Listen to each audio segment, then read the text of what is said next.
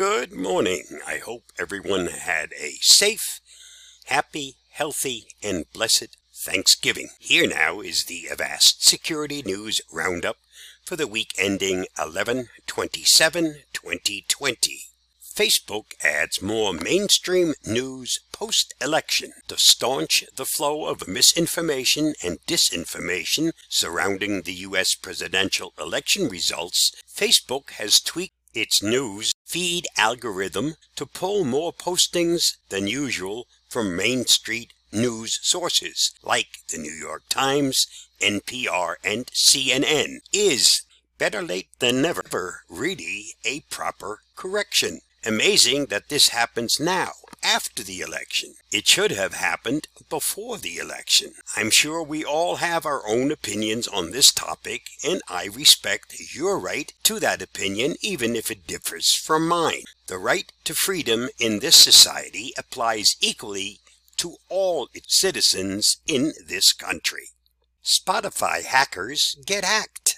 Researchers found an unsecured cloud database used by hackers to store about 350,000 stolen Spotify passwords. The passwords themselves were not pulled from Spotify, but gathered from other data leaks. The hackers used credential stuffing to see if any of the leaked passwords were reused for Spotify accounts. When Spotify learned of the discovery, it prompted a password reset for all the affected users, which suddenly rendered the hackers' database of 350,000 passwords to be no longer valid.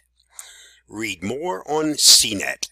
As a security precaution, change your passwords if you use Spotify.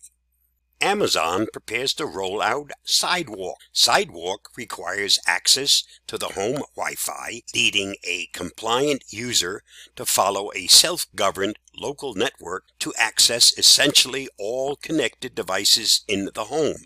Amazon's goal with Sidewalk is to create a special network of Echo and Ring devices that are in close proximity with each other, including the devices in neighboring homes, which will work to achieve collaborative goals like localized device finding and more. Sidewalk is turned on by default, so users who are not interested must disable the feature themselves under Account Settings in the Amazon Alexa app. This will be rolled out over the next few months.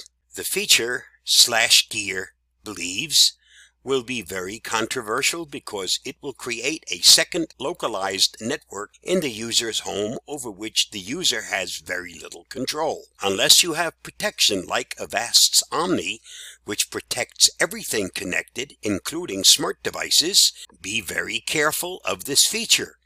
My recommendation would be not to allow the feature, and you'll need to turn it off manually once the feature is released.